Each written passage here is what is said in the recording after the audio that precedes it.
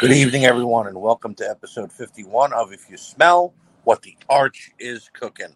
I am your host, Archie Mitchell, and it is great to be back with you here once again. Last week, we only covered AEW Dynamite and NXT 2.0 Spring Breakin'. Well, this week, the entire show is back. Yes, we have got NXT 2.0, we have got AEW Dynamite, we have got AEW Rampage, and we even got a ton of quick hits for you here tonight. I want to thank you guys for the outpour uh, and the congratulations of 50 episodes. Here's to 50 more. Thank you for the continued support and being there for me in everything that's been going on. And I must say, I have some of the best listeners, fans, and friends out there in the internet wrestling community. So, again, thank you guys so much.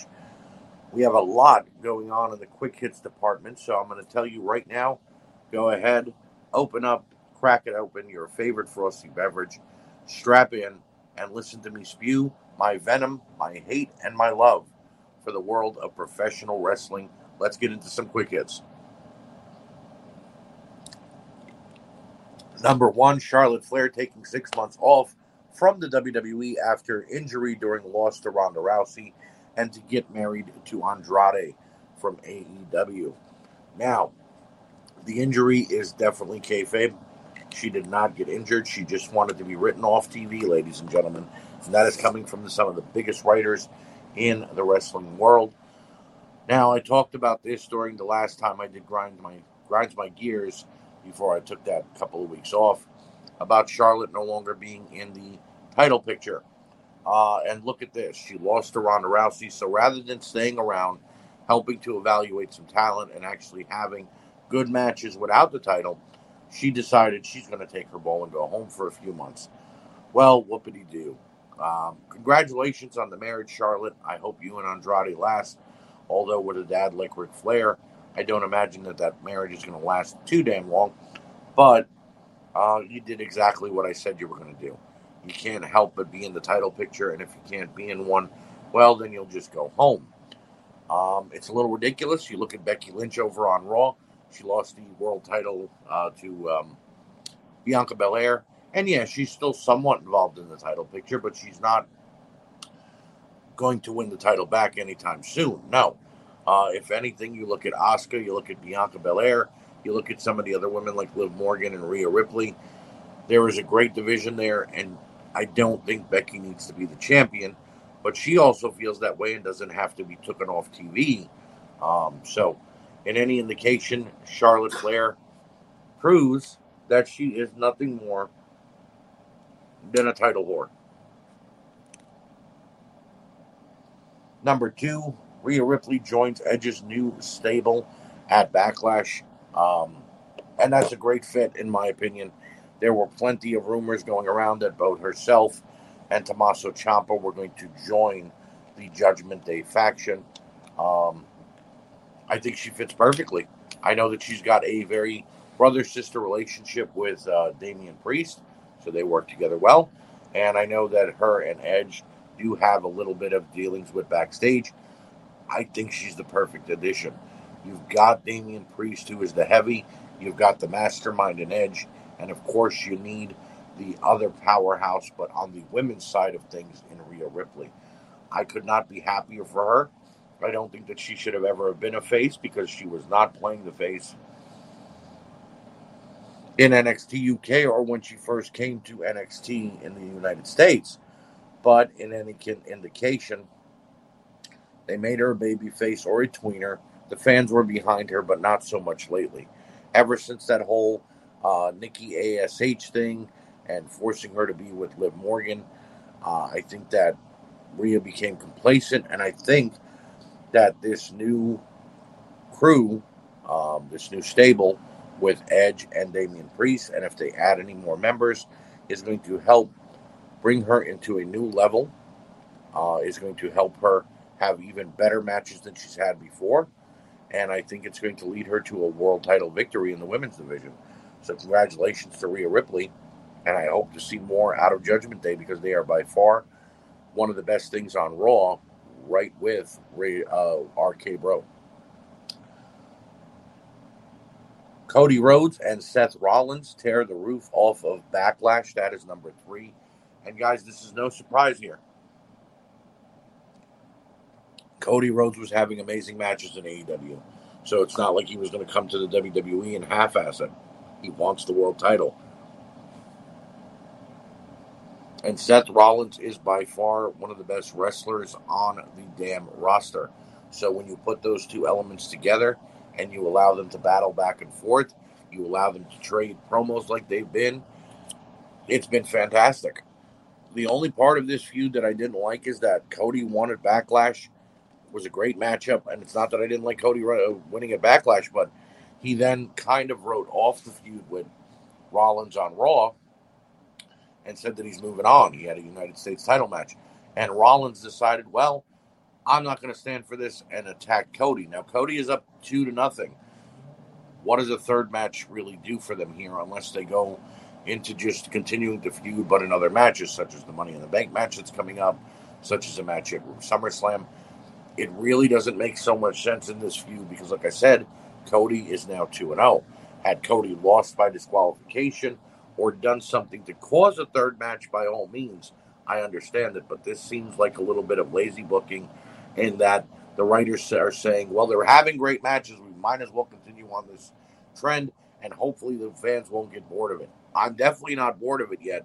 I just don't see or understand the strange booking that's going on. And any indication, though, they had a 5-star match, in my opinion, at Backlash.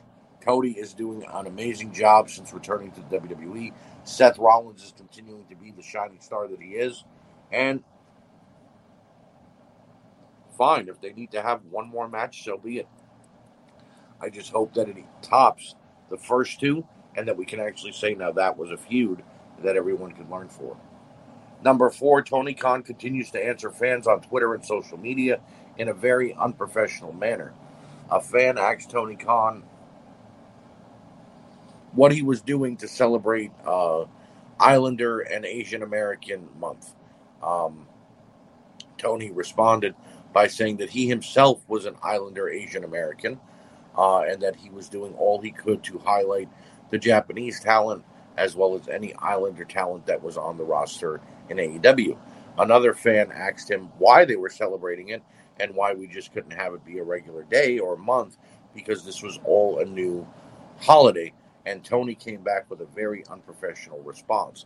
He then did so when a fan critiqued AEW and mentioned something about one of the wrestlers not doing so well.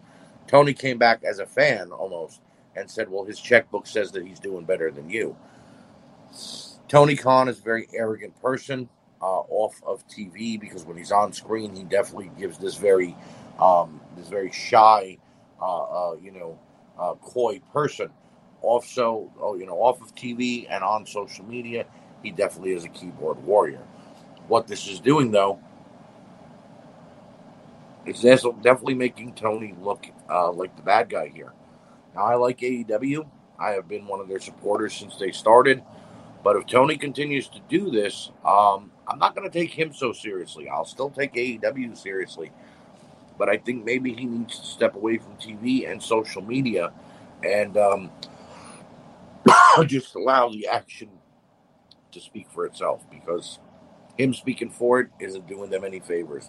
And if he's going to continue to take Donald Trump route and make fun of people on social media, then maybe he needs to be blocked, because he, again, is not doing them any favors with his childlike antics. And finally, number 5, Kota Ibushi released a statement and emails regarding his displeasure with New Japan Pro Wrestling.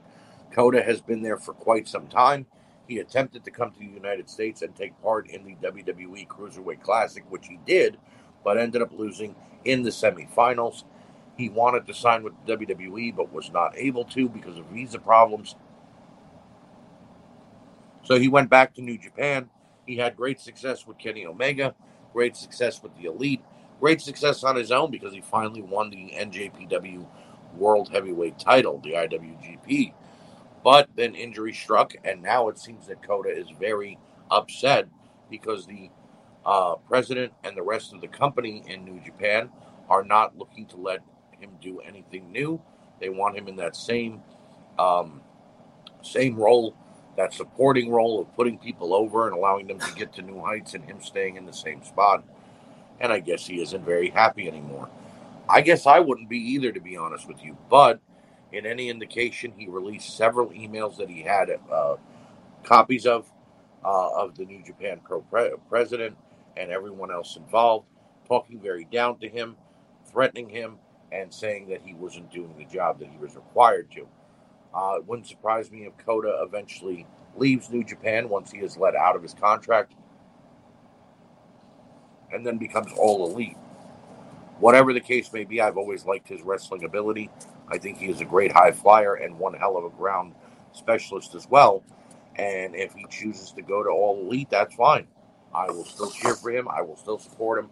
And I cannot wait to see what the next part of his career brings. Now, moving on to show reviews, NXT 2.0, ladies and gentlemen. We get highlight videos of what happened between Joe Gacy and Braun Breaker after spring break-in ended. Gacy says at the end that he and Braun are on a journey together, and then proceeds to leave Breaker laying in the field. Opening match is Toxic Attraction defending the women's tag titles against Wendy Choo and Roxanne Perez. It was a great matchup for all four women involved. They proved their worth in the past. Perez and Choo fought hard, but Jane and Dolan used double-team moves and an unexpected offense to get the upper hand. Mandy Rose got involved and Choo took her out, but that left Perez to be double-teamed by Toxic, and they picked up the win at the 11-minute mark in a very good opener. We get a vignette of Grayson Waller and Tiffany Stratton shopping.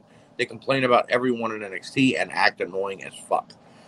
Meanwhile, Joe Gacy is making his way to the ring to explain his actions last week. Backstage, Roderick Strong is working out, and the Creeds approached him.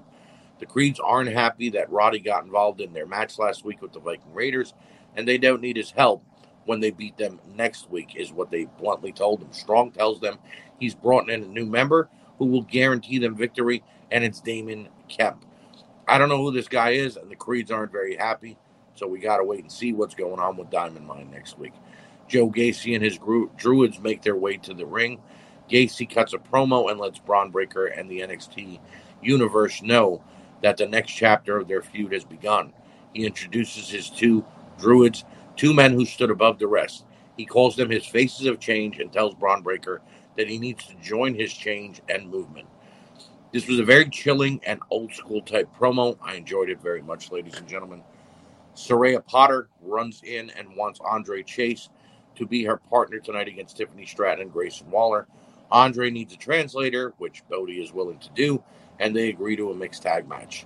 We see footage from the first ever Ivy Nile Challenge. I guess this is going to be an ongoing thing.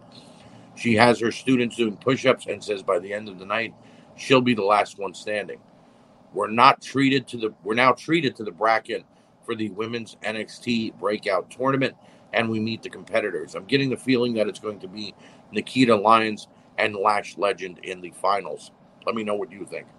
Sloane Jacobs takes on Fallon Henley in the first round matchup. This was about a 4-minute long match, kind of sloppy, and did nothing for either girl. Henley got the upper hand and hit a Shining Wizard knee strike to get the win. Not a good start to the tournament, ladies and gentlemen. McKenzie then interviews Santos Escobar and Legado. He explains why they took out AJ last week and says that Tony D and his crew will learn the hard way that you don't get in the way of Legado. Alba Fire, a.k.a. Kylie Ray, is up next, and I hope she has a good opponent. All of a sudden, Tony D'Angelo, Stacks, and Two Dimes take out Cruz, who is outside starting the car for Legado. They stuff him in a trunk and drive off. Alba Fire is taking on Amari Miller next. Before this one begins, we get a flashback to when Lash Legend hurt Amari Miller 2 months ago. I've been saying Lash is dangerous, ladies and gentlemen. Match begins, and Miller has some skills, but Fire caught her off guard and took the fight to her. We saw a gory special, followed by a Swanton Bomb, and Alba Fire got the win in 4 minutes. I'm noticing a couple of trends here tonight, ladies and gentlemen. Carmelo Hayes and Trick Williams arrive at the arena. Why are they so late, though? As they open the door, Solo Sikoa says, "Not tonight, boys," and slams the door in their face, locking them out. McKenzie is then shown interviewing Cora Jade. Cora says she may be in the ring tonight with a legend, but she is not the same young girl Natalya remembers. Natalya may be the gatekeeper of all the women's divisions, but Cora will knock that gate down tonight. Solo Sikoa is out next and ready to speak. Solo lets the NXT universe know that he wants the North American title. He'll be watching Grimes and Hayes at In Your House, and then he wants next. Grimes interrupts and tells him that Sikoa can have next once he beats Carmelo Hayes. Carmelo and Trick attack Grimes from behind. Solo makes the save and then hands back the title to Cameron Grimes. Legado walks outside and discovers that Cruz has been taken out. Santos calls Tony D, who's already at his hideout, but it's only been 12 minutes. How did that happen?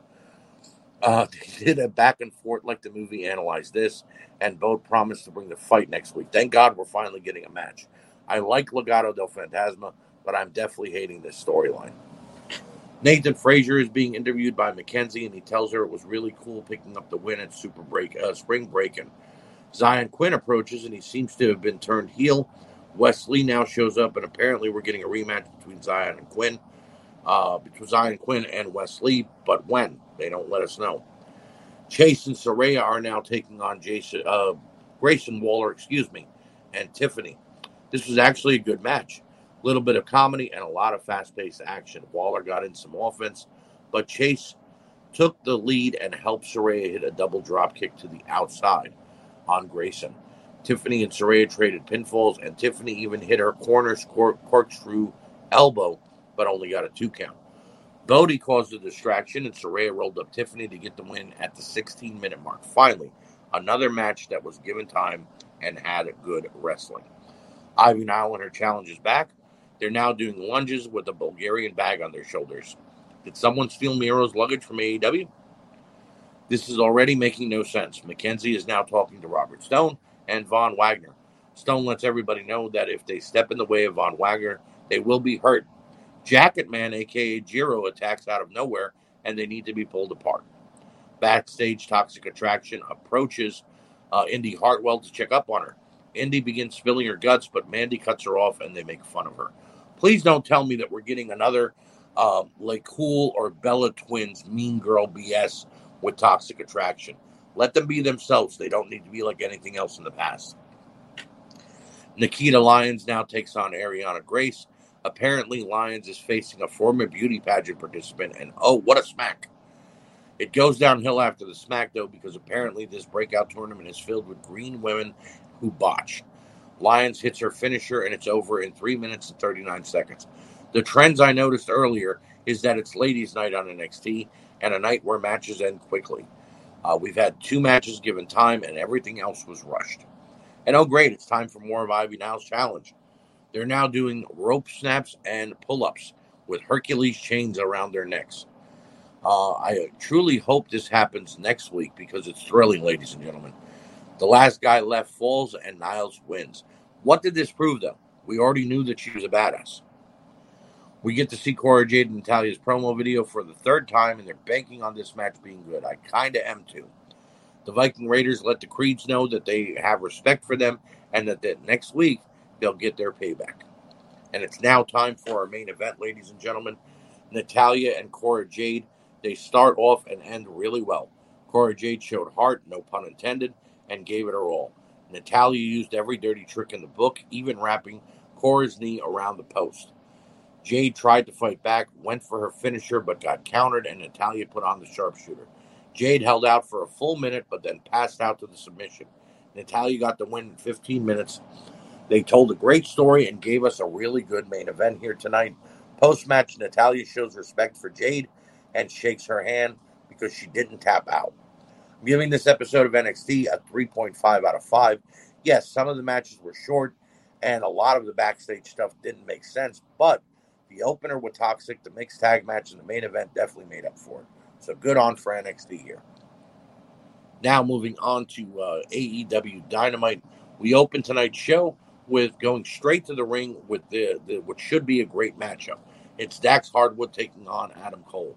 The Owen Hart tournament has officially begun, and these two are ready. What an incredible back-and-forth matchup as both men threw everything they had at one another. Cole used some heel tactics, but also kept Dax down on the ground. Hardwood finally made a comeback and hit a very huge suplex and then locked in the sharpshooter. Cole made it to the ropes. Both men exchanged reversals, and Cole locked on his own version of the sharpshooter. Dax hung out for as long as he could, but finally tapped out at the 15-minute mark. Adam Cole moves on, and that was a banger, ladies and gentlemen. We see a Darby Allin vignette, and he talks about coming to AEW and his fandom for Jeff Hardy. They'll meet later tonight in the Owen Hart tournament. Adam Page then makes his way out and onto commentary. CM Punk follows suit for his match, and the Long Island crowd is hostile because of the Tarvez jersey Punk is wearing. Punk takes on John Silver. Another great match, back and forth wrestling match here tonight, ladies and gentlemen. Punk played somewhat of a heel, but took it to Silver, and the crowd cheered on. Punk missed a splash in the corner, and Silver made his comeback, showing impressive strength and speed. Silver went for his finisher, but Punk countered and put Silver in position down on the ground. He then flipped over the ropes and hit a buckshot lariat, sending a message to Adam Page, and got the win in 8 minutes. I wanted more because, man, this was good. Post-match, Adam Page made his way to the ring and went face-to-face with Punk.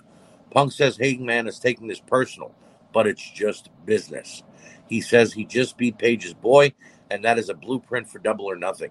Page may not want to shake Punk's hand, but at the end of the match, Punk will be champion, and the Hangman will shake his hand, whether he is knocked out or conscious. He extends his hand, but Page flips him off and walks away. I cannot stress how much I am anticipating this matchup, ladies and gentlemen. Double or Nothing cannot get here faster. Backstage, Tony Schiavone interviews Britt Baker and Jamie Hayter. Britt says it's a conspiracy that she has to face a mystery opponent in the Joker, but doesn't care. Tony reminds them that if they both win their matches, they will face each other in the semifinals, but neither cares about that and walk off. Again, another pointless Britt Baker segment, 4th week in a row, ladies and gentlemen. Danhausen takes on Tony Nese. Talk about a squash match, and I can't figure out why. Danhausen and Nese face off, but Mark Sterling causes a distraction. Nese attacks and then hits a running knee to get the win in 60 seconds. This was Hausen's in-ring debut, so why do this? Post-match, Sterling puts Nese over as he continues to beat down Hausen some more, and this brings out Hook. Nese and Sterling run off, and Hausen extends his hand. Hook thinks about it and then finally shakes his hand, and I guess we have Hookhausen, ladies and gentlemen. I hope this doesn't ruin Hook's push. I didn't want this to happen. Maybe it'll be good. Who knows?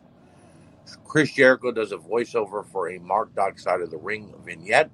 It highlights MJF and Wardlow's feud, and I have to say it's hysterical and well done. Wardlow and MJF make their way to the ring for the contract signing with a full ring of security and Sean Spears. Max cuts a great promo, but carries on a little bit much. But I guess they're in Long Island, so it's okay. MJF lets Wardlow know he has to first beat Sean Spears in a cage match with Max as the special guest referee. If he wins, he gets Max at Double or Nothing. And at Double or Nothing, if he wins, he can be completely done with Max and sign with AEW. But if he loses, he can never sign with AEW ever. Wardlow signs the contract and then proceeds to destroy all of security and Sean Spears. Tries to get to Max, but Mark Sterling gets involved. For his troubles, he goes through the table with a powerbomb, and Wardlow looks down at Max to end the segment. It was a little long, not going to lie. Took about 20 minutes, but still a good segment. Nothing great, though. We get a vignette of both Samoa Joe and Jay Lethal and Sanjay Dutt talking about their history. Joe says he will win the Owen Hart tournament, but after he's coming for Lethal, Dutt, and their giant. Jungle Boy and Ricky Starks battle for the FTW title next. Very good ground-based match, which was a surprise because Jungle Boy likes to fly. Starks and Perry matched up very well together, exchanging reversals throughout the match and trying to one-up one another. Swerve Strickland came out and accidentally caused a distraction, which allows Starks to hit the Rochambeau and get the win in 9 minutes. Good match, great way to progress the storyline between everyone, and I kind of smell a triple threat match for the World Tag Team titles coming. Post-match, Keith Lee joins Strickland on the stage. Starks and Hobbs look on from the outside, and Christian tries to settle down Jungle Boy after his loss. It's now time for the Jericho Appreciation Society, dumbest name ever, making their way to the ring to give their celebration speech. But for what? Daniel Garcia welcomes the AEW Galaxy to their victory speech. Matty Magic, or whatever the short one's name is, says he's turned on by being in the JSA. Okay. Jericho puts down Long Island and gets the crowd going. He tells Kingston, Santana, and Ortiz to stay home and talks about Eddie's wife. This brings out Moxley, and Jericho tells him to leave because it's 1-on-5. But here comes the Blackpool Combat Club. Jericho says it's still 5-on-4, but just then Kingston, Ortiz, and Santana pop up on the ring, and a wild brawl breaks out. Even William Regal gets a shot in on Jericho, and the JSA take a beatdown that JR says is a long time coming. Love this segment and everything that it's going to come from it. We hear from JR, Dustin Rhodes, and Tony Schiavone, and others regarding Serena Deeb versus Thunder Rosa at Double or Nothing. This is going to be one hell of a fight between two great women's wrestlers. Hayter and Storm are next. This was okay, but nothing great. Hayter used a lot of kicking and punching. Storm kept trying to set up something, but it was almost like Jamie was sandbagging her. Tony used a backslide into a pile driver, which would look like a botch, and Storm got the win in 9 minutes. Like I said, for all the hype, it was just okay. Post-match, we see Martha Hart in the audience get an updated bracket and a rundown for Rampage this Friday. Scorpio Sky then cuts a pre-recorded promo about his match with Frankie Kazarian on Rampage. He says he's the face of TNT and expects a great match out of Kaz. Kazarian is being interviewed next, but Sammy Guevara and Ty Conte interrupt. Sammy tries to warn Kaz about Sky, but he says he doesn't need advice and that Guevara's vlog sucks. Ouch. And now it's time, ladies and gentlemen, for our main event. Darby Allin to take on Jeff Hardy, and this has become a no-rules match. This was a wild ride, and Darby started it off with a dropkick and followed it up with a suicide dive to the outside. They pulled out every extreme move and weapon they could. We saw chairs and ladders being used, and both men put their bodies on the line. Jeff Hardy missed the splash, but Darby took him over and set Jeff to the outside once again. Darby climbed a huge ladder and hit a swanton onto Hardy through a pile of chairs, which was a 6 spot.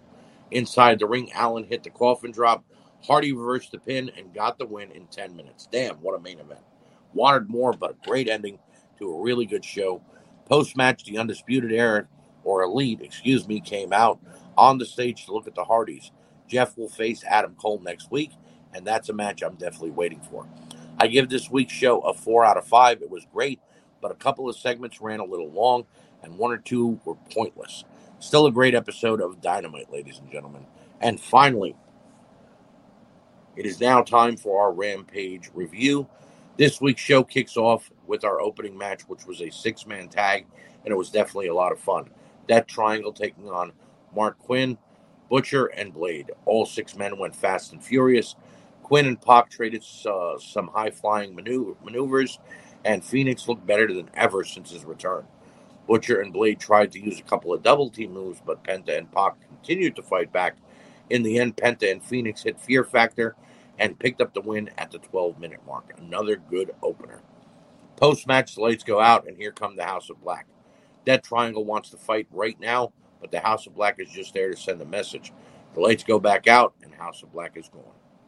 Shawn Spears then takes on Bear Boulder. Bear had control from the beginning of this one with a goozle and a huge power slam. Spears finally moved out of the way of an avalanche in the corner and made a comeback. Spears hit his DVD finisher and picked up the win in an impressive 7-minute matchup. Nice to see Shawn Spears wrestle on TV again, ladies and gentlemen. Post-match, Spears beat Bear down with a chair and sent a message to Wardlow before their matchup next week on Rampage. Dynamite. Mark Sterling cut a promo and said he will not fight Housen and Hook at Double or Nothing. Tony Nese says he can handle them on his own. I seriously doubt that, Mr. Nese. We now go to Ruby Soho taking on Riho. Really good traditional matchup between two of these women. Riho used her speed to keep Ruby guessing, and Ruby used some good ground submissions to try and slow Riho down.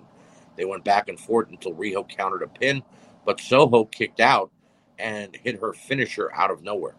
Ruby got the win in 10 minutes and moves on in the Owen Hart tournament. And I got a feeling in this one we're going to get Ruby versus Britt in the finals.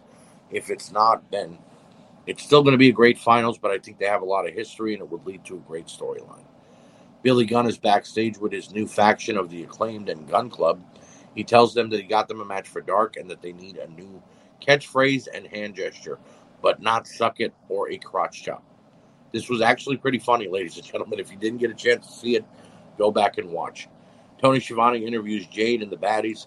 He tells them that Sheeta is injured and Red Velvet has no appointment.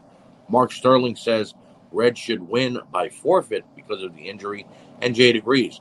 This was done only to announce Sheeta's injuries and serve no other purpose. Mark Henry does a split-screen interview with Frank Kazarian and Scorpio Sky. Both men still say they're still friends, and the matchup will be the best thing Rampage has ever had. Henry tells us it's time. And, well, they said it was going to be good, and they kept to their word. Sky was flawless, and Frankie was innovative.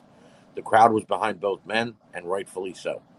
After a great match, and one I didn't want to end, Dan Lambert caused a distraction, allowing Ethan Page to hit Kaz with the belt, which also allowed Scorpio Sky to get the win at the 17-minute mark. Incredible matchup that had an even better story. Post-match, Sky and Page argue about Ethan's involvement, and then Sky turns on Kazarian. It was all a setup, and the beatdown starts. Lambert gets on the mic and belittled Sammy Guevara and Tay Conti, who were watching from ringside, and the show goes off the air. I give this week's episode a 4.5 out of 5. It was almost perfect, but had a ton of good. My only real problem was the Jade promo, which we could have done without, but I get it. She's the TBS champion, and she does deserve TV time. So that's going to do it for today's show, ladies and gentlemen. I do not have any grinds my gears for this week because there was really nothing going on that bothered me that badly. So why waste it, right? I want to thank you for joining me. I want to thank you for your continued support of this show and all the shows under the We Can't Wrestle umbrella. I will see you next week with more on If You Smell what the Arch is Cooking.